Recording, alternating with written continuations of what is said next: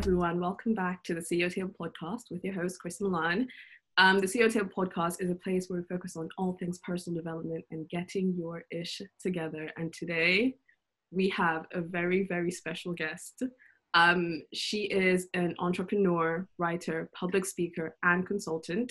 She was the first student from her state secondary school to attend Oxford University, and she didn't just leave it there. She then pursued her postgrad at Harvard University. She's a serial entrepreneur with a keen eye for social equality and opportunity. And she's also the founder of Flyover Network, which we're definitely going to get into. She's also a top writer at the publication Medium with tens of thousands of views on her pieces weekly. And she's also a previous contributor to the Huffington Post. She's a powerhouse. And today we've been blessed with her time. Renee Kapuku, hello, welcome. Well, thank you, Chrissy. Gosh, it's always like really funny when people introduce me because I'm just like, oh, that person actually sounds like legit. She sounds lit, right? Oh, wow, that person sounds legit. It's crazy. But no, genuinely, thank you so much for having me. Like, you already know I'm literally one of your biggest fans, and love the work that you do. Love who you are as a person. And yeah, it's a pleasure to be here, man. I'm really excited to get into it. I'm excited to have you. So the intro, there was a lot going on there. We're going to have to unpack some parts because you're doing a lot and we're loving it. So Oxford, then Harvard. Yes, ma'am. How, why, talk us through the entire process and your experience at both quite elite institutions. Yeah, no, happily. So guess we'll start with Oxford. Yeah, so as you mentioned, I went to a state school that really didn't have a history of going to any kind of like top university. They had like, you know, one person going every now and again to like a Cambridge, but definitely didn't have anyone go to Oxford. And growing up, I always had an insane curiosity with learning, like not just learning for the sake of learning, but also kind of like the process and getting to become the best of the best in my field. Which is why I really enjoy writing and all the other things that I'm currently doing. But at that time in my life, I was one of those like really, really nerdy, geeky type of people who was just like, I want to make sure that I do super well in my exams and I want to, you know, go to university and stuff like that. And also kind of like bearing in mind that neither of my parents went to university. So it was also a kind of like first generation type situation. Mm-hmm. And yeah, I visited both Oxford and Cambridge. So it was actually between the two of them for me. Got onto their free summer schools and went to both of them. Cambridge kind of was like a village to me, and I was just like, I don't really want to go. It's a great institution, but I don't want to. Yeah, right. You know what I mean? Like I wanted a bit more like life. I born and raised in London. I really love the busyness of London and going to Cambridge. Like I knew that going to university would entail me, you know, spending the majority of my time there. So I was very, very keen to be at a place that was, you know, like it was a good institution, but also a place that I could actually see myself at. So yeah, went to both the summer schools, decided on doing Oxford instead, purely because it was only slightly larger. And then put in my application, and that in of itself was a whole journey because no one really knew what they were doing when it came to like preparing me to go. Yes. I have a whole story behind the horror of my interview process. Where I basically had mentioned the thing about like when you apply to university and you mentioned in like your personal statement that, you know, you do X, Y, Z. So I mentioned that I was learning about Tudor England, which I absolutely hated at the time. And the person that was interviewing me was like a specialist. They had written books on Tudor England. Wow. And I was thinking, as in I thought this was it. This was the end. And I was fine with that. I was like, let me give it a good go, a good shot, and we'll see where it goes. So yeah, went through that process. And then when I found out that I got into Oxford, that was probably one of the best moments of my life, like thus far, because first the relief, I was like, oh, okay, so I'm actually going to uni. That's cool. And then secondly, like Oxford, I was like, wow, like I'm actually going here. Mm-hmm. And in terms of the experience, I won't lie, my first year was kind of marred by my own insecurities and my own imposter syndrome.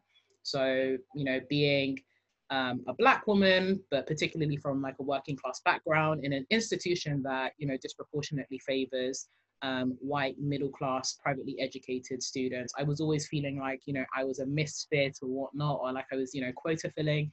And it was only until my second year that I really started to believe in my source. by force, mind you, because having to debate, like genuinely the structure and the experience of the Oxford undergraduate degree means that you either sink or swim. And at the end of my first year, I thought I was going to sink. Like I was sinking, my grades were sinking, everything was sinking. But my second year turned it around. Then I got to my third year, and then I decided I had always wanted to do a master's. I didn't think I would do it straight after my undergrad. But then I got to my third year and I realized I don't want to do what everyone else is doing, where, you know, they're swanning off into a corporate job. And this is not to say there's anything wrong with a corporate job. It was just like, I wanted to do more and I wanted to learn more. So I was like, well, I did Oxford. Let's do something a bit more crazy. Let's pop it off. Let's do something a bit more crazy. Mind you, I didn't know where the funding was going to come from because tuition is like 52K. That's just tuition alone. And then living costs and visa and all that kind of stuff. So I just applied. And then I applied last minute to like scholarships and genuinely, God willing, like actually got in. So I applied for the Kennedy Memorial Trust Scholarship and it turns out they actually thought I was a good candidate, which was great. Wow. And they literally covered all my expenses to go to Harvard. And yeah, Harvard, the two, I really enjoyed my time at Oxford, but I loved my time at Harvard because like just the being in the US at that time and learning from different cultures, like different national cultures was just beautiful. So yeah, that's kind of like a whistle stop tour of the journey, as it were. But it was brilliant. It was actually brilliant.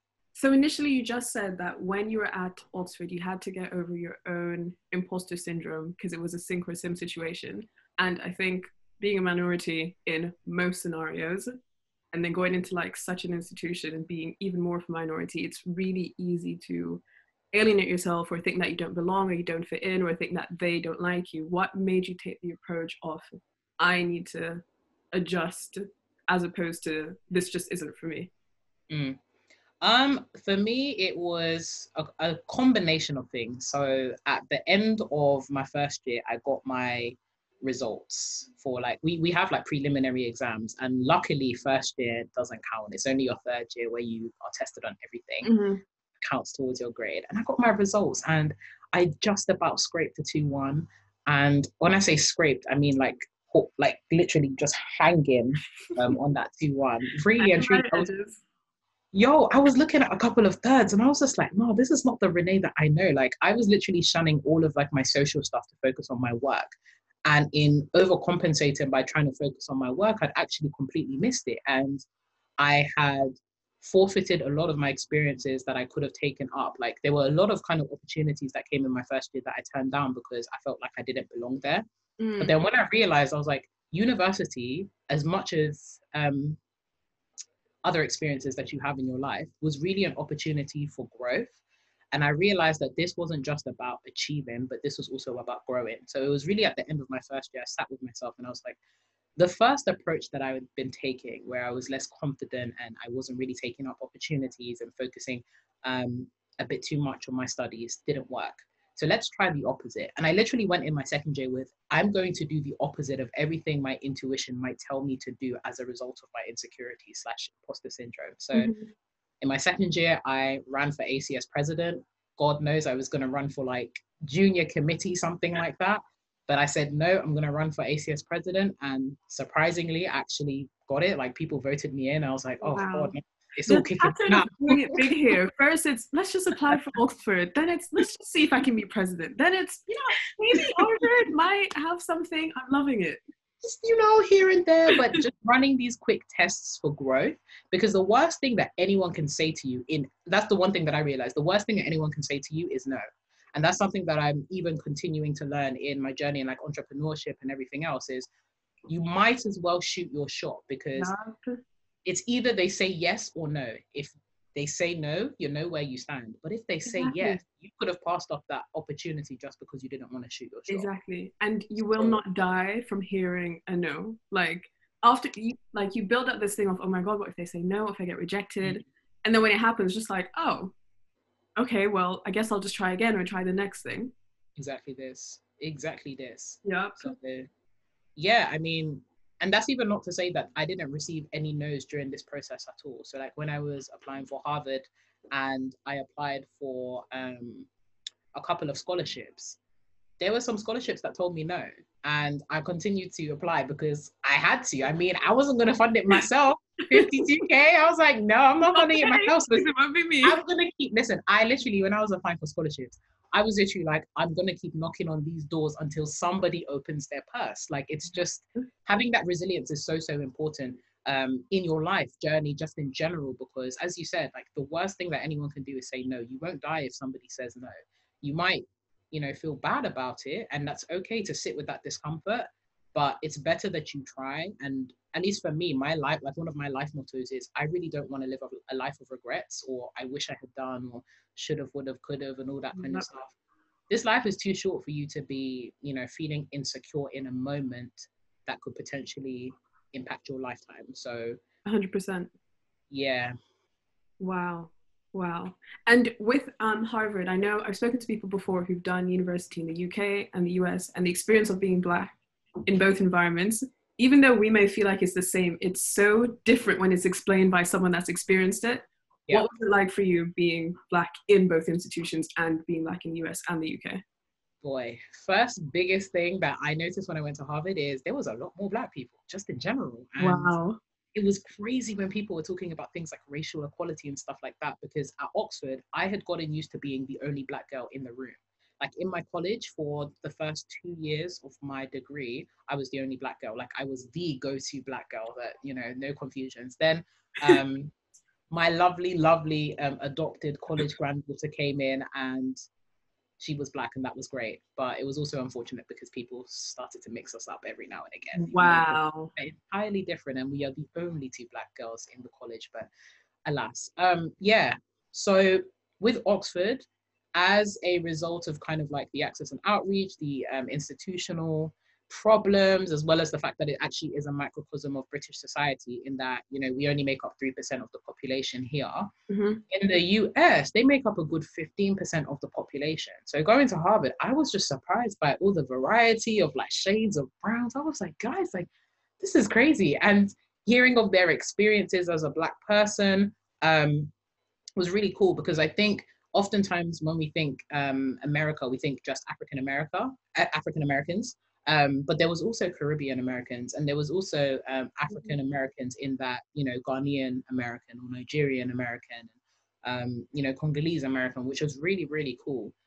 So a wide range of like diaspora there as well. In terms of like my experience, it was very strange. I won't lie, because there's layers to it, right? There's the whole I present phenotypically. If you were to see me in the US and I didn't say anything, I look like an African American, or I look like a Black person. And I was treated as such. Like sometimes, for example, when I was on the bus in a very like suburban neighborhood, I would sometimes get, certain looks, or like I may be the last person that someone wants to sit next to. However, when I started speaking, because I have the British accent, that also influenced the way people treated me as a Black person. So, when someone heard my accent when I was going to the grocery store, or if I was on the bus, they would be more prone to like ask questions or be a little bit nicer to me, because it sounds as though I'm posh, or it sounds as though I'm not, I guess what they would associate as like working class Black in the US. And it was also interesting to engage with Black people in the US, in that, it's like, oh, she's Black, but she's also got this like different cultural element of she's also African, but then she's also European. So like, what do we do with this one? It's a bit, I remember one of my friends, like when I first met her, she was like, oh my God, there's Black people in London? And I'm just like, yes, I keep hearing this. I'm just like, do you guys like see anything outside of it's so the US? Yeah, it's such an interesting experience to hear how, like, on one hand, there's the color side of things, and then it breaks into, so it's like a racial thing. Then by hearing your voice, it goes into like a class thing. And it's just, hearing the different experiences is so interesting, because one of my friends, she was saying how when she was there, when it came to issues of race or racial tensions, she was always othered, as in, oh, you don't get it, you're from the UK, when it's like, oh no, we're struggling over here too, honey. As in, yo, that one even annoys me. Yeah, I remember I was in a philosophy class, that dealt with like race, And it had a mix of people. We had like white Europeans, we had black European. Well, I was holding down the fort as the only black European. And to be honest, I don't even consider myself a black European, but that is neither here nor there. Controversial title. Do you know what I mean? Anyways, yeah, there were white Europeans. There was like, you know, black Americans and white Americans. And we were talking about race in general, classification, stuff like that. And I remember one person, a white European, saying, oh, well, you know, there's no racism in Europe in the same way that, you know, the US has it.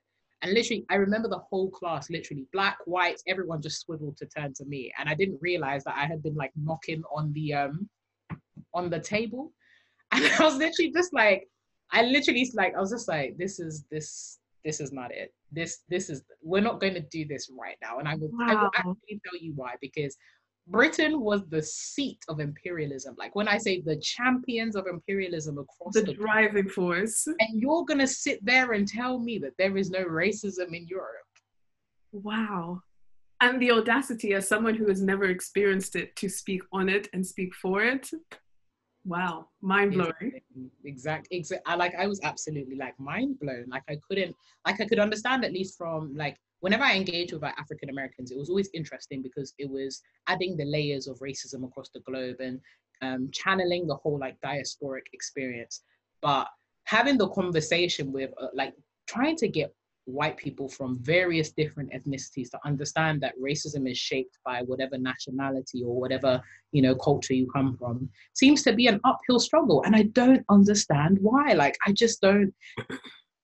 don't get it. But alas. I mean, it's something we've seen with like Black Lives Matter UK, right? Or like Black Lives Matter in say Spain or France and all that kind of stuff. And it's just like, yes, racism seems to be very prominent in very particular areas in the US, but in the UK or, you know, even in Africa and the Caribbean, like there's so much more to talk about that I'm just like, I don't have time for your ignorance, but alas. And do you know what? I find it difficult because I've always, being one of the only minorities, the only black person in the room, the only black girl in the room, sometimes I feel unequipped to have those conversations because essentially I just feel outnumbered. I'm looking around, I'm like, okay, well, no one's going to get it. So let me just stay silent because I don't have the energy and it's almost an emotional struggle because you're having the conversation without trying to get riled up or to get angry or to shout or to be loud and to, you know, speak in a way that they can understand. And what I'm trying to say is, how would you advise people to be equipped to have these difficult conversations in rooms where they are the minority? I think first of all, define what you want your position to be. I think there's a lot of pressure on Black people by virtue of being Black to be the activist in the space, right? They always have to be in diversity. They always have to be that person. And I think first of all, understanding that it's okay if you actually don't want to do that. But if you do decide that it is something that you want to do, being bold with it and understanding that this isn't just a thing of like them not understanding you, but actually you trying to validate your humanity, which is very sad in of itself, but it's a big thing and it's really, really important. And not second guessing yourself. I think a lot of stereotypes and narratives that come as a result of being a minority, but specifically a Black person in a majority non-Black working space, is proclivities to being over emotional or being angry. Like for us, it will be the angry Black woman. I didn't realize this until literally my second year of university. There's a lot of things to be angry about. So I don't mind if you want to call me angry. Of course, why wouldn't I be angry? Of course I would be angry. I'm currently reading Eloquent Rage. And do you know the book? I've heard of it, but I haven't read it yet. So she speaks about, in the entry, speaks about like how we're deemed as the angry Black woman and how we actually have a lot to be angry about. So there is, like, don't fight it, be angry. Like, why is it that I always have to be politically correct to validate that I'm human? Like, have my experiences heard? Why do I always have to be the activist? Why do I always have to be dismantling racism? Why is the onus always on Black people because white people don't experience it or they don't, like, it's because they're actively benefiting from it that they're less invested in dismantling it, right? No Of one course. likes to hear that they are benefiting in a system that oppresses people. And if But you're I think benefiting, why dismantle it? exactly this. I think for Black people, we need to prioritize who we want to be. We need to also prioritize our self-care as well, because this is draining work. Yeah. Like I remember, I was about to say a specific experience, but really it's been a lifetime, Chrissy. Like, girl, we've been fighting for a minute, and like I get tired sometimes. I'm just like, you guys are still talking about this same thing. Like Honestly, even when you know what? Sometimes I just sit back and my feet hurt, and I'm just like, I don't deserve this. ankle swollen, and I haven't been walking. My ankles are I'm tired. Like when the outbreak of the most recent incident with George Floyd and Breonna Taylor and Ahmaud Arbery came out, I just remember thinking, I'm really exhausted that these things keep on happening. And I remember so many people hitting me up about, oh, Renee, what are your thoughts on this? And my response to that was, I'm going to forward you the like hundreds of things I've written on this in the past and the things that I've done in the past, because there's nothing new here. I'm not rehashing the things that we have been knocking on your door with rats. Yeah, we've had our suitcases full. Open the door, give us room. Now you've opened the door, you're telling me to go and get another suitcase or some more things to prove that this is a point. We've been here, we've done that. So I think, yeah, as a Black person navigating these spaces, prioritizing your self-care, and ensuring that you allow yourself to be who you want to be in relation to these spaces. So deciding whether you want to be the activist or not, and then deciding and defining your terms of engagement. What is it that you will or will not tolerate? Like there's certain things for me that I just know that I can't tolerate and I will call out immediately. Like I really dislike microaggressions. I'll make things extremely awkward for you, and that sounds like a personal problem. That's my favorite thing to do. Just ask more questions. Someone says like, "Oh, so why do you think that?" If someone says, "Oh, do you know Stormzy?" No. Why would you think I know him? Why would you think that? Do we look like we're best buds? Do you think that we grew up in the same area? I even grew up in North London. He grew up in South. What made you like, what? Where's the link? Where did the link? Or if I say, I'm from a particular African country, why are you telling me about your backpacking trip to South Africa? You know what I mean? Like, I don't get it. Yep. It's one of those things where I think since I moved here, when I moved here when I was 9, and I moved from Jamaica, so moving to an all-white primary school, that was my first like understanding that I was Black. And it wasn't because I saw everyone looking different to me. It was through the conversations and through the small things people would say. And I didn't have a word for it back then, and I wasn't at all equipped at 9 years old to deal with it. So it fell into the category of me just having like low self-esteem or not fitting in, but not quite being able to place why that is. And only when I was older did I start to, be able to add words to it.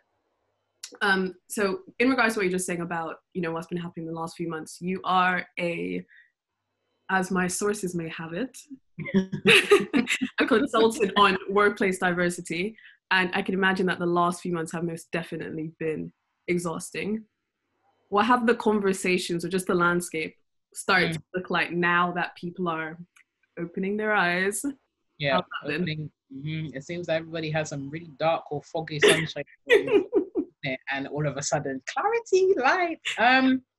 In terms of what it's looking like in the workspace, but also specifically at the moment, like the startup communities that I work in, it's startup/corporate entities. It's moving to hopefully a more nuanced discussion of what representation and most importantly retention looks like. So in terms of taking the top layer, the first things that most people run to when they're looking at things like Black History Month or multicultural networks and all that kind of thing, the airy fairy stuff, like the brands like Pretty Little Thing that will be putting out, we're here together with the two hands, one being Black and one being white. Yeah, diversity. I'm sorry. Wow. So people are dying on the streets. People are not getting, anyways, let me not digress with Pretty Little Thing or fast fashion brands, because we'll be here forever. But in terms of what's that speaking to, this whole idea of brands and corporations and startup communities getting away with cosmetic diversity, in that they're more preoccupied with their company looking diverse than actually supporting and retaining diverse talent. And that's been a problem. Like I've written extensively about it. I've spoken extensively about it. But we need to move away from this whole quota filling. We just need more people to look representative. Mm-hmm. I need to think about the ways in which the institutions are actually built to oppress these people, both on their way in the pipeline, but also when they're actually in these organizations, right? So I did a lot of work in like access and outreach when I was ACS president and much after, particularly for Black students, because as a Black student myself, I already knew the trajectory and I also researched extensively into it. And it wasn't just a access and we need more faces and we need more Black people for our, our photos and stuff for our prospectuses. It was genuinely a case of multiple institutional layers that are contributing to the oppression and systematic prevention of Black people reaching these spaces. So there's already a problem with the pipeline in that there's no access to information. There's no access to coaching to fill both university places, but also within workspaces. There's no kind of like networking. I can't tell you how many people I know that are in positions as a result of nepotism and not merit, as much as people love to tell you it's merit-based, it's not. Mm-hmm. I can't tell you the amount of people that I've seen that are extremely talented, but don't get in because of unconscious bias. The fact that the employers are more predisposed to choose people that look like them. The fact that, Black and brown kids or, potential workers have to send in 70 plus applications more than their white counterparts to get to the same stage in interview. It's disheartening stuff. And that's only before they've even got in. Now they've actually gone into the organization and they're here to they have to deal with all of these microaggressions of people asking about their hair or people asking them, like, why is your video camera not on or what's this on your head? It is a bonnet, Sally. It is a bonnet. It is a bonnet. I have cane rows under here. Yep. I wear wigs to protect my hair. I don't want to have to explain myself to you. And then you'll have a puff. They'll now be asking, how did you get your hair? Why is it defying gravity? All these kind of things that people they shouldn't have to go through. And then you have the issue of mobility within these organizations, right? Why are we not seeing Black CEOs? Why are we not seeing Black partners? Why are we not seeing Black people at the very upper echelons of any of these organizations? And that's because it's cosmetic diversity. Yeah. It's just the top layer in that they just want to look diverse and not commit to actually having policies and cultural things in place to actually facilitate growth for these Black candidates. That's why the turnaround is so high when you look at startups, but particularly corporations like consultancies. A lot of their turnaround for their Black talent is high. Like they get into the position 2-3 years down the line, they bounce because they know they can't stay here forever because people are crazy. Yeah. But yeah, that's kind of like my 2 pence on the trends that I've been noticing. There's been more like consideration of the fact that, this is more than just looking diverse and, we need to think about all of these various layers. But it's going to take some time. And my favorite hashtag throughout this entire thing, open thy purse. Open it. Open where your mouth is. Open it. Open the purse. Give me your bank details. Like seriously though, like everybody can talk the talk, but when it comes to actually backing stuff, because these things take money. When we think about like the average household earnings in Black and brown communities, specifically, like I saw a stat on like Black African communities, for example, the average annual household earning was something like 27K. That is one person's measly salary. And that's not even like a good salary. No. Whereas like white communities are making what? 200K plus? What?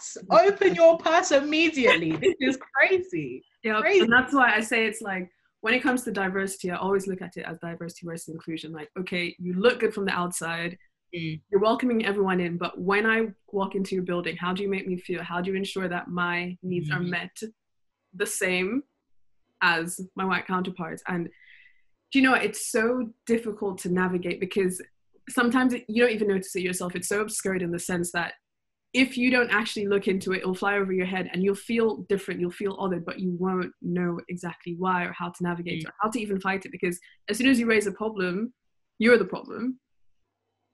And again, you're out the building. That's crazy. Yeah. It's actually crazy. It is. We'll get there. It's an uphill struggle, but... It is. I think we've had a turning point a few years too late. However, it's a turning point and I'm interested to see how it grows. But with that being said, we have the Flyover Network. Your baby. Talk us through it. What's it about? I even have multiple children at this point in my life. I feel like one of them You know, the mothers that gave birth to like 8 children at the same time. That's what I feel. Nourishing them all. Nourishing them all with like different hands and whatnot. But yeah, in terms of the Flyover Network specifically, it's essentially an organization that is dedicated to helping people from underrepresented backgrounds access not just opportunities, but also coaching and skills training to enable them to become the workers of the future. And not insofar as them going to just occupy jobs, but also being radical agents for change. So we really equip them we already off the go start having conversations about things like diversity and how to, you know, make your mark when you enter work. Because I think one of the issues that I've always had with employability programs, social enterprises, all that kind of stuff is there's such an emphasis on teaching you how to fit the culture, as opposed to being an agent of change in that culture so that you can actually facilitate innovation. And even looking at like the business case for diversity is not just about, again, cosmetic diversity, having people that look different, but it's also about curating different modes of thought. And that's kind of like where the philosophy of Flyover Network is currently resting, in that we are trying to empower people from these backgrounds to feel not like imposters or feel that they have to fit in, but feel like they can actively go to these workspaces, actively change and actively contribute to the pace of innovation in these spaces. And what are you guys currently working on? A number of things in the wraps in the background. So we currently have been doing a couple of like online sessions and webinars where we come together and we speak about essential digital skills, because one thing that we have noticed is that for underrepresented groups, there's still a overemphasis on conventional careers. The main ones being things like being a lawyer or a doctor or blah, blah, blah. But the pace at which the world is changing means that digital skills, AI, automation, tech is up and coming. And if we're not careful and we don't make sure that, you know, our communities are given access to these roles, these opportunities, these essential skills, they're going to lag behind when these conventional careers are automated. So at the moment, we're just focusing on getting as many people from these communities together and training them in digital skills and essential life skills. So the most recent webinar we had was on productivity. And it was actually crazy how many people were talking about like, oh, this is not something that we were ever taught in school, and like community stuff like that. And it's like, there are certain gaps in education that we're really hoping to fill, particularly for these people from these backgrounds. So that's kind of what we are currently doing. And then kind of like in the future, the vision for it is to really grow out into like an actual institute/foundation where we're actually supporting people with some of their goals, have an accelerator program where we're actually able to fund a couple of ideas that up and coming entrepreneurs might have, and really being a hub for underrepresented people and communities coming together and being the real like drivers of innovation. You're really wearing a lot of hats here, and I really just have a quick question. How do you actually do it all? Because sometimes I actually feel like I'm sinking and I just want to pause. And then I hear you doing all this and I'm just like, well. Girl, let me tell you something. I was about to say, I'm about to even take off my wigs for the next few months, because that's a hat that I don't even need to wear right now. That even feels like a physical hat that I don't need to wear right now, because I've been wearing too damn many. Okay, so the first thing that I would say insofar as like wearing many hats, adjacent to Flyover Network, I'm also working on something called the World Collective, which is my other child, in that I love writing. Just added another one in there, guys. Make sure you're keeping up. Added another one in there, just a sprinkle, whatever. The World Collective is all about empowering personal growth and development through writing and reading.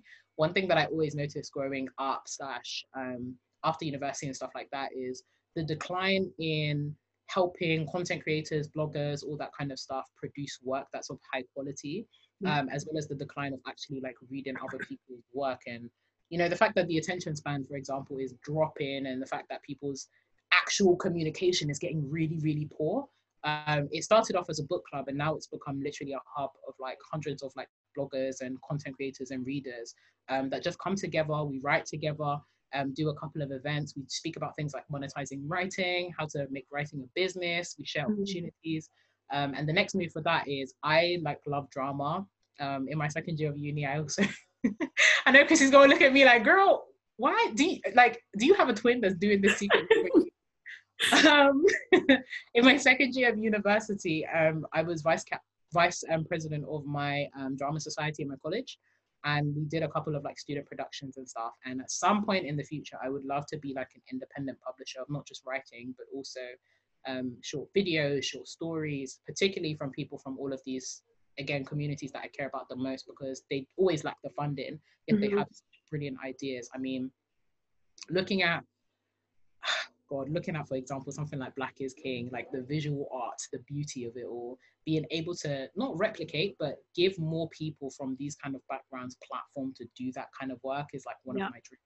But yeah, in terms of the question of wearing many hats, I've always been a well-rounder / jack of all trades.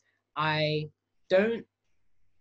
found it tricky because when we were navigating a world where everyone is telling you, find a niche, find one thing to draw into, do the one thing, do that thing, choose one. And I've tried that. But the thing is, once I've done the one thing and once I've nailed it, do I stay in that one thing? Like, what do we do with that? And I get that it's a focus thing, but I realized that my true niche is not necessarily a traditional thing, as it were, but more so a mindset. And my niche is personal growth and education, in that it gives you so much opportunity to do the things that you're passionate about under a philosophy of being a lifelong learner. Yeah. And I think it's difficult to wear the many hats. I won't lie to you. There have been some times where, you know, again, I just want to like scratch my edges out. You know, I have that coffee, I'm tired, I don't want anyone to speak to me. But it's also incredibly fulfilling because it means that I can live a big life of like not feeling restricted. And that's my thing. I'm extremely rebellious, which is why, again, I decided to apply to Oxford. Again, I decided to apply to Harvard. Again, I rejected the whole like corporate lifestyle right now. Yeah. Because I dislike being told what to do. And I refuse to believe that limitations can be placed on human capital as it comes to doing the things that I care about. So it was between do one thing and die at the end of it, or die trying many things. And I thought, you know what? I might as well die trying many things. That one sounds interesting. Who knows? In 10 years' time, check in. If I'm still breathing, then maybe it worked out. We'll see. We'll see. You know, it's really interesting that you say that, because I feel like I've always struggled to find one thing. And again, this idea is reiterated that I'm doing too many things, or I'm jumping from one place to one place. I'm not focusing. I've always felt somewhat guilty for not being that person that's like focus on this one thing and make it great, because I just have so many interests, and I find it very difficult to believe that in, say we have a good 90 years, in that 90 years I should just focus on one thing. Just like I have plans for my 20s, plans for my 30s, and that's divided into two, and I want to see as much of that as possible. And I think with niching down, I love how you highlighted that your niche is personal growth and education, in a sense that this is the niche and everything that you do fulfills that purpose, but you don't have to just be one. You can have it all and do it all. Well, we'll see in a few years, but from what we know now, you can have it all and do it all at the same time. But with that being said, I was actually reading through some of your articles on Medium, because, you know, top stalker here. And I'm literally blushing right now. Chrissy, read my articles, guys. I am tickled pink. They're actually amazing, because I was just like, you know, having a look around, and I read one and I was just like, oh my God. And I read another and I was just like, oh my God. And I just kept going. So firstly, thank you for the value that you're adding to the lives of Black women, and just putting us in places where our voices aren't usually heard, and kind of just making us remember that anything is possible for us. But with that being said, one of your articles was focused on entrepreneurship, and to pull out a direct quote from it: from the explosion of disruptive techies to the overwhelming messaging around residual income, side hustling, and full-time entrepreneurship to build financial security, it seems as though the popularity of the 9-to-5 is fast declining. I don't know if you remember writing that, but you did. Yeah. I remember that one. In a time where I think, especially online, this whole thing about, you know, even though this podcast is based around entrepreneurship and personal growth, and you're doing so many different amazing things, on social it can seem like, you know, if you don't have 10 different forms of income, you're not winning. If you're not, you know, working your sleep, you're not winning. If you're not Forex trading by night while working during the day, you're not winning. And it can be so overwhelming. And if you're not retired by the time you're 25 with 2 Range Rovers and a Birkin bag, you're not winning. And it's a lot. There's a lot going on there. give me some advice for young people today who kind of feel like if that's not them, then they're not winning. There's so many things that I can say to that. First of Into all, it. understand that people on social media are, it's a sickness, it's craziness. And social media should never be used as a true representation of the world. It is merely what people choose to reveal about themselves. So not necessarily in that that's what they actually do, but a particular mindset that they may have, or a particular problem, or sometimes it's even indicative of some kind of trauma. I don't know if you were, at least me, sometimes I glance on Twitter, and if I were to take it at face value, it seems that everybody is driving Range Rovers, everybody is on 100K, even though what was it, the median earning of average median earnings was like 20 something K. And I was just like, so hold up, like, is everyone on Twitter part of that 1% club? Like, we didn't get the memo. Like, should I be doing better? So the first thing I would say is take social media with a pinch of salt. Remember that when, we post on social media, we're only posting a very, very small fragment of our actual reality, a thought, a passing idea, something you'd like to have in future. Don't take social media as at face value, and also don't base your life around it. One thing that I really do enjoy writing about is social media, in that I love to remind people that people on social media, a lot of them are fake. A lot of them are being paid to propagate this, whole idea of the hustle and the grind. Yeah. And as somebody who is an entrepreneur and somebody who is part of Hustle and Grind crew, I'm telling you to not hustle and grind past 10 p.m. at night. I'm also telling you to not hustle and grind at 2 a.m. in the morning, because I think it's a sickness. During university time, I couldn't stay up past 10 p.m. to do any work. I worked a 9 to 5 shift for my revision, and I got a first in my. There we go. I got a first class. I did the same for Harvard. I'm not killing myself. As much as I love my goals, don't you want to live to actually see them come to pass? It's a sickness, really. And then this whole 10 side hustle, look, we live in a capitalist society, right, where people's worth, particularly on the part of men, but also now women, as women, the boss babe stereotype is now coming into play, and people are now talking about being a female entrepreneur, female founder, all of these exciting terms that don't really, they're even a problem in of themselves. Yeah. This whole idea of using money and material goods to, as a manifestation of your supposed worth is a dangerous game to play. I can tell you, at least for me personally, for me personally, I know that whether I am broke, if my overdraft, and trust me, I've been there. When I finished my graduate degree, I was broke because I couldn't work. I couldn't found a business whilst I was still in the US. I was literally on, my scholarship. I knew that when I came to the UK, it was like, oh, you have to take a corporate job or you'll be broke. And I chose to be broke for a bit. And I was still valuable. I was still intelligent. I was still, very capable of making money, but I didn't find my identity in my materialist manifestations. It wasn't how much that I am valuable, whether I have £0 in my bank account or 100K. And understanding that your worth is outside and your happiness needs to be found outside of social media and the fake, weird expectations that they can project on you. It's okay. And don't let anybody broke shame you. Don't let anybody shame you into X, Y, Z and whatnot. Especially for those of you who are interested in entrepreneurship and stuff like that. For many of us, we had to bootstrap our brands from the beginning. Chrissy, I'm sure you can relate. In the beginning, bootstrapping, funding where? Do you know what, right? I'm actually proud of myself, because when I look back, the amount that I have made and started without anything, I'm just like, you know what? There's beauty in it. Don't think that when you have a little and you manage to build a lot, you see how much you're capable of. And it's so interesting to see how when people start business with say £100 or £200, and the amount you can do when you have to think outside the box is exactly this. Yeah, it's exciting to see.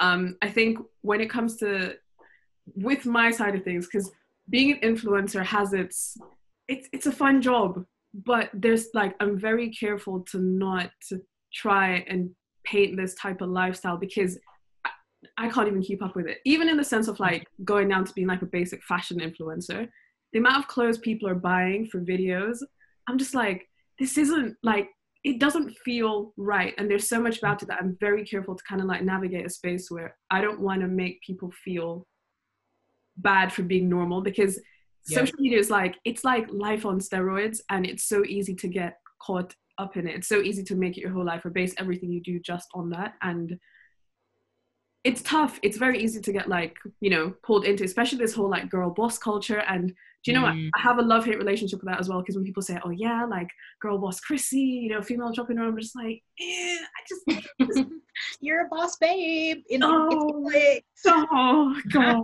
It's so, do you know what? And I felt bad for not liking the titles, but there's something about it. It's what we were talking about before on the Live with Fiverr Network, how it's so easy to give yourself so many titles without actually putting the work in. And that's the thing with social media, is that it can seem like you're building this great life on there, but the work that needs to be done offline is so much more important. And I just need people to know that, it's not where it's at. It really isn't. And don't turn to fraud either. Oh God, please. You know, some people are literally sustaining these fake lives and fake profiles through fraudulent behavior. And it's like, you can't even keep up with the own lifestyle that you're living. Like, where's the sustainability in this? The feds will find you. If any of you are doing, listen, if any of you guys are doing fraud right now, you better stop right this moment, because the feds will find you. Oh my God. So with that being said, actually, I was going to ask you another question. In terms of like building a brand minus social media, based on your social media profile, I would not know half the things you do. And this is why I say that, like, you can be great without having it. You don't have to say on there to validate or to feel great. You've done so many things, and the internet would not know. And in a kind of like a stage now where we're at the age of the social entrepreneur, where all the CEOs are, you know, basically kind of famous as well. Like CEOs are now like the cool titles. How did you manage to build such a strong brand minus social media? It's very much about having weight offline as opposed to just online, right? So the fact that there are certain people, I won't lie, the privilege that's been afforded by going to places like Oxford and Harvard means that just by the fact of being in those spaces, I have relationships with people that are actually like very important people. Like some of my mentors, some of the people that I've been able to connect with that pour into me, that are invested in me and my brand, but more so in me and my development, has been super, super helpful. So like in terms of advice that I would give to anyone that's thinking about building their brand offline is genuinely find people to invest in you, not monetarily, but in your development. It can even be like your peers and stuff like that, your friends, the people that you cultivate around you. Like, it's crazy because a lot of the people that I would consider both friends and acquaintances have also either gone on to do some great things or are on the come up. And it's crazy because like couple years ago, it was just like my G down the line, or like my babes, or like that's my guy. But just making sure that you're aligned with good people offline is so, so important. Like one of my really, really good friends, in fact, probably my best friend, Courtney Daniela, go follow her on YouTube and all that kind of stuff. She is love of my life. I use every opportunity when I mention her to sing of her praises. But I've known Courtney for like years now. We went to the same sixth form, the same school. When I was applying to Oxford, she applied to Cambridge. We were best buddies throughout that. And being able to have someone like that to draw on throughout this experience, and now going through entrepreneurship, because she even owns her own business right now called CDB London. Having somebody who is doing something different but has the same mindset as you, the same values, the same like capacity to grow, is really important. So think about the people that you have in your circle, in your network. Even Chrissy, after I got over fangirling her, funny story, guys, when I first saw her at an event that we were both speaking at, I was just like, I have been watching this woman for a while on like YouTube and stuff. She seems awesome. No, with that being said, I was watching and I was like, how do I even speak to her? Like, what do I even say? And when you approached me, my soul melted. Like, I just wanted to die on the floor. Get out, literally. Yo, and she was looking cute as whatever, with your little blonde waves and the white. I was like, girl, how do I approach this one? But key learning from that, guys, is if you actually think somebody is really cool and like you dig with their values and stuff, actually approach them on a non-weird way. Like I've met a lot of, Chrissy, you know, some people DM you very strange things where you're just yes, they do. I recently had somebody in that, oh God. I recently had someone that was incarcerated DM me. No. DM me. I was like, first of all, how do you have connection from prison? Like, this is, anyways. anywho. Yeah, there's a couple of people who have reached out to me, and I've reached out to over like online or like mutual friends that I think are cool people, and just being able to go out for coffee and lunch and all that kind of stuff, not on a flex of like, oh, you scratch my back, I scratch yours, but actually I think you're a cool person and I just want to connect with you on that basis. Yeah.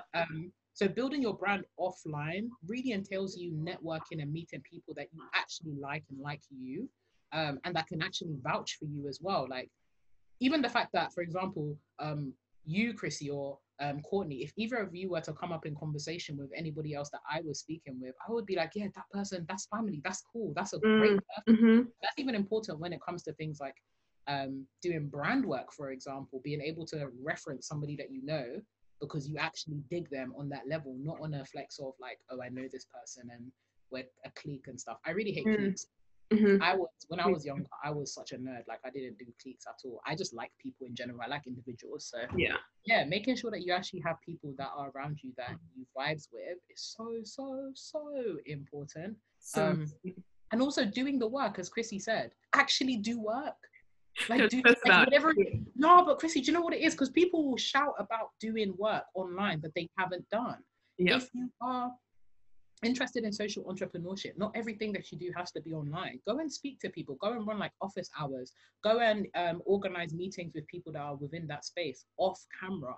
Like, make sure you're doing the work. Or if you are, for example, a beauty YouTuber, it's not every day that you must put on makeup and go on YouTube and blah blah blah. Go and do like testers and stuff. Maybe do a giveaway offline. Like, be committed to having impact, as much impact offline as you would online. And the key question I ask myself when I do my work is, if social media were to vanish tomorrow, would I continue doing the work that I do? If the answer is no, that's a difficult question for me. But I feel like even with you, Chrissy, like, you're still you're actually still a genuine person. You'd still have those connections. You'd still be able to work around. Like, I know that a lot of your business is conducted through social media, but I have never gotten the sense that yours is like just flashy on social media. Here is my life. You have such depth to your captions. You have such depth to your engagement. No, seriously, like, look at me.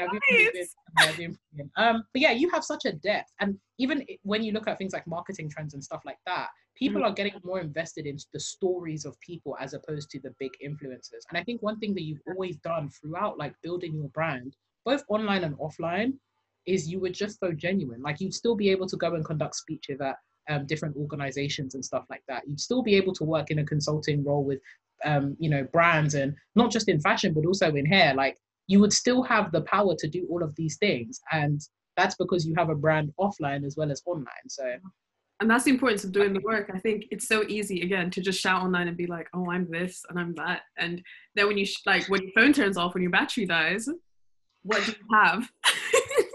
That's why it's just, I can't stress that enough. I think, everyone wants to form the perfect picture and make sure that online they look well, which social media is a great place. I've met some amazing people on there, managed to build some of these connections that we're talking about, but it's just so important that you have the foundations laid properly, that if that was to crumble, you still exist.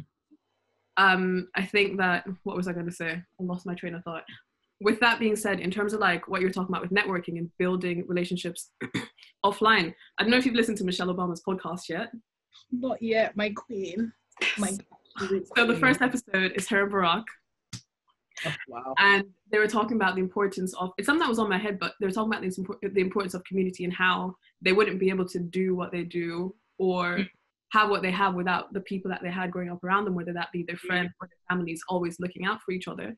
And I think in a time with social, it's so easy to, have that fake connection online where, you DM someone, yes, girl, slay, blah, blah, blah. But actually forming those relationships and, going out with people, meeting them face to face, having conversations is so important to build each other up. Because as you said, you and Courtney did this together, and it must have been so much easier to go through such experiences at Oxford and Cambridge, being able to confide in each other and help each other, like, get through the hard times. And it's just things like those that makes you realize the importance of community. Like, it genuinely takes a village to raise us. Exactly this. As much as I don't like the aesthetic appeal of villages in the UK, definitely takes a village, and it definitely takes multiple different types of people. I think even when we conceptualize things like mentorship, we often think of someone that's like 50 or 60 years old and all that kind of good stuff. And whilst it's helpful to have someone that's a little bit further along with you, it's also nice to like walk the walk with someone. It's Yeah. really, really nice because being able to just, as you said, like draw on, confide, complain, um, bump ideas to see that, you know, you're not a crazy person, it's important. And I know we're living in a generation where people are like, you know, F, you know, fake friends, and I can do this by myself. Trust no one. I trust no one. I alone. Yo, have you seen that meme of like that guy? Oh, he's got like a picture of him like facing himself, and he was like, I don't trust anyone, not even myself. And I was just like, bro, you're even lost. Like, This is where we're headed. This is actually where we're headed. and I think it's just because we spend so much time cultivating online conversations that we forget the beauty of in person. Like, I love in person meetups, and I love meeting people. I love getting to know them on an individual basis as much as possible. And maybe I'm now slowly becoming one of them old. Maybe this is going to be old fashioned in 5 years. Like, oh, we actually met in person. In person? You didn't go to a virtual meetup? No, it's made more difficult by obviously Miss Auntie Rona, the unwanted auntie giving potluck. But even having one-on-one like Zoom sessions or video calls or FaceTimes and stuff, where you can actually speak to the person face to face, your authentic self, especially for those of you that feel the pressure to be, you know, dressed up and looking nice on camera and stuff like that. At one point, I fell into a place where I literally could not hold a conversation in person, and I was like, this isn't going to work. Like, there's a life to be lived, and I need to be able to project my voice. I think even with that, like, you have to be intentional about it. It's not something that's going to happen, whether it be building networks or building relationships or any of those things. You have to be so intentional with, you know, doing that type of work as well, as much as everything else. As much as you want to build a business, having those relationships is like, it takes as much work, keeping up with people, checking in on them.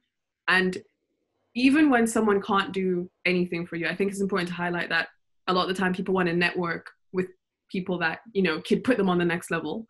But sometimes it's just about, you know, coming up with your peers. You don't have to like reach for whoever's on the next level. Exactly this.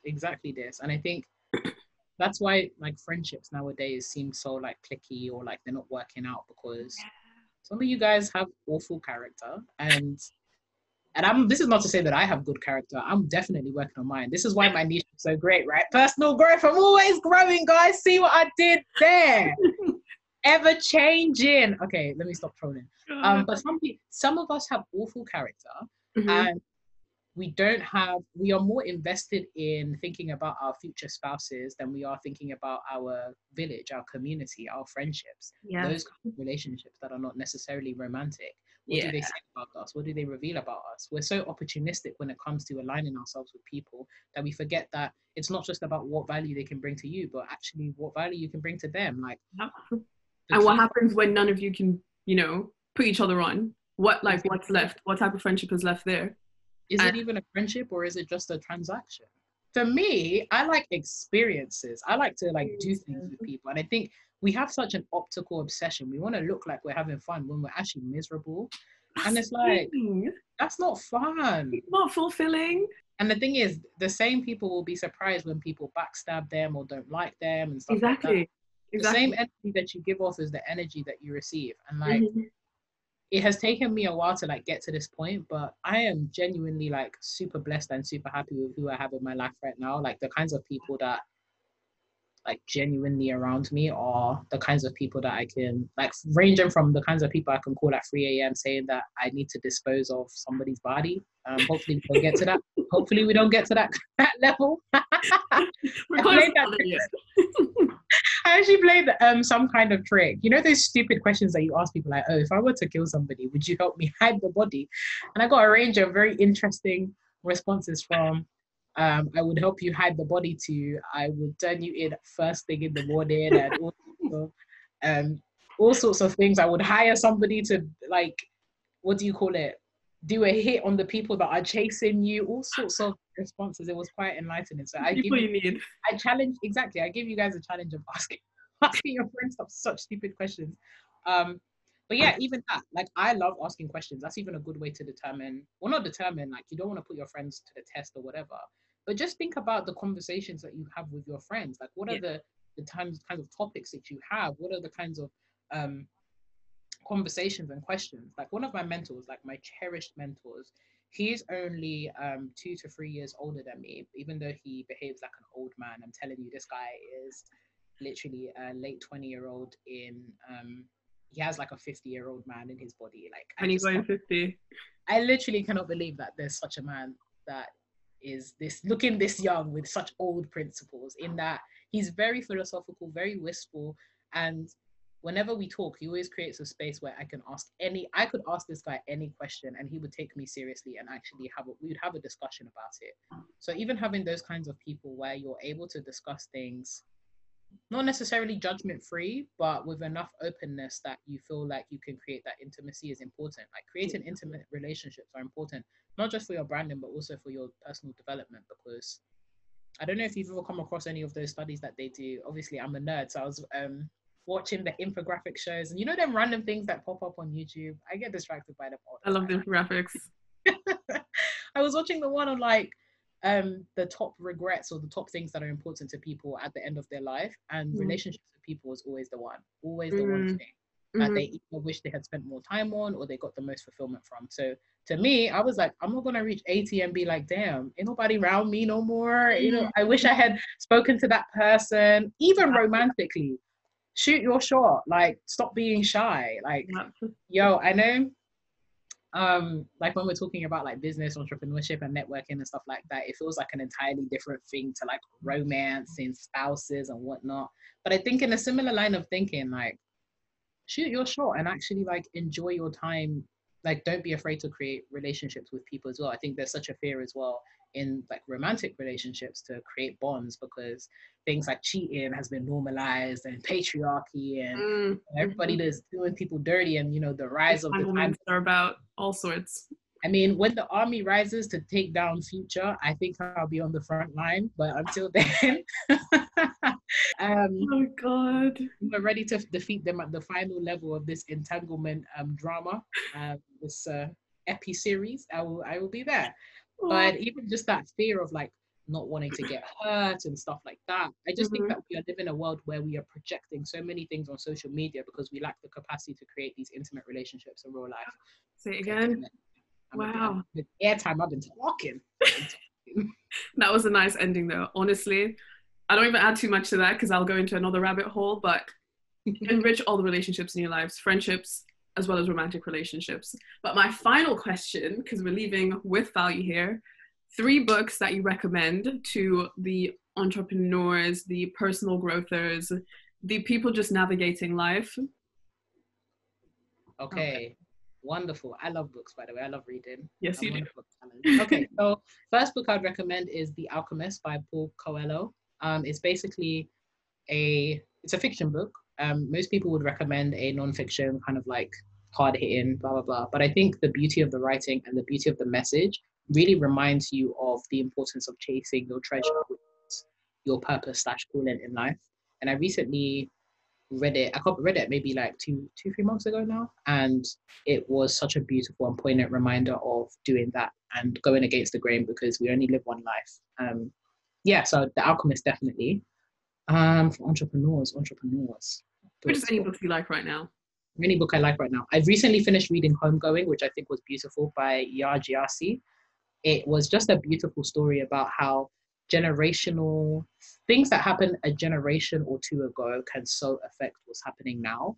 And it was basically the narrative of like 2 sisters. One had remained in Ghana, the other had been taken away by slave traders, and just charting that history down until the descendants actually met in like flipping the 2000s. Wow. And getting together. It's a beautiful story, so I would definitely recommend Homegoing. And then the last one I would recommend at the moment, I would say a good book that I've read that I think is good for personal growth. This sounds super. I'm split between 2. Tell us both. I'm split between The One Thing by Gary Keller, which is, I know, yeah, for somebody that's like a polymath and does many things, I think there's value in that. It helps you with focusing on the one thing in the moment. I think being somebody that does many things, it can be a bit daunting or crazy because it feels like you have to do them at the same time. But The One Thing really put into perspective the necessity of having seasons. So it might be a season that you're working on one thing, and then a season after that that you work on another thing. So I definitely recommend that. And then the last one that I would recommend is It Didn't Start With You by Mark Wallen, which is basically, again, generational trauma. And talks about how there are certain things biologically as well as psychologically that occurred generations ago that can lead to trauma later on that needs to be resolved. One great thing about like our generation right now is there is a renewed sense of commitment to dealing with our trauma in healthier ways, at least when it comes to like speaking about therapy and mental health. It's a bit more accepted now. But yeah, that book really put into perspective the fact that many of us can be damaged, or we may have been picking up certain patterns that we couldn't understand where it came from as a result of certain things that may have occurred in the past with or without our knowledge. So those are my top books at the moment. I love that list. Do you know what? I really appreciate, even though this is a personal self-help podcast, I really appreciate that the books aren't majority self-help. So, I mean, not self-help in the usual, typical, yeah, get rich in 30 days type of self-help. So I really appreciate those. I think I want to try them out because I'm doing this new thing where I'm trying to read a book a month. Yeah, I'm trying. No promises, but I'm trying. So I think I'm going to check some of those out. But thank you so much for coming on. Honestly, I had a really good conversation with you. I hope you had one with me too, but this is probably my favorite episode. So thank you so much for coming on. Teardrop. I'm literally blushing, guys, fangirling. Sorry, I just can't. I can't. Where can everyone find you? You guys can find me as one of those people that does everything. You can pretty much find me everywhere. I think the most logical place to find me at the moment, Twitter, Instagram, and YouTube, which is all my name. So Renee Kapuku on Twitter, Instagram, YouTube, and then on my Medium as well if you want to check out any of my articles, as well as you can find the link to join my newsletter. Every single week, I send a personal growth newsletter, which has all the tips and tricks to help people with their growth in that particular week, as well as any kind of like articles and resources that they may need if they're feeling a little bit down, but also to power through the week. So yeah, that's where you can find me. I was gonna say something so inappropriate, Chrissy. I was like, well, I don't have an OnlyFans. What else is there for me to promote? I'm good. I can't promise I'm not gonna cut that out. No, you're good. You're so good. I was just trying to think of the platforms. I was like, Pinterest. I don't have an OnlyFans, so I can't send you. But those are the main ones. I'm glad that's where we can find you.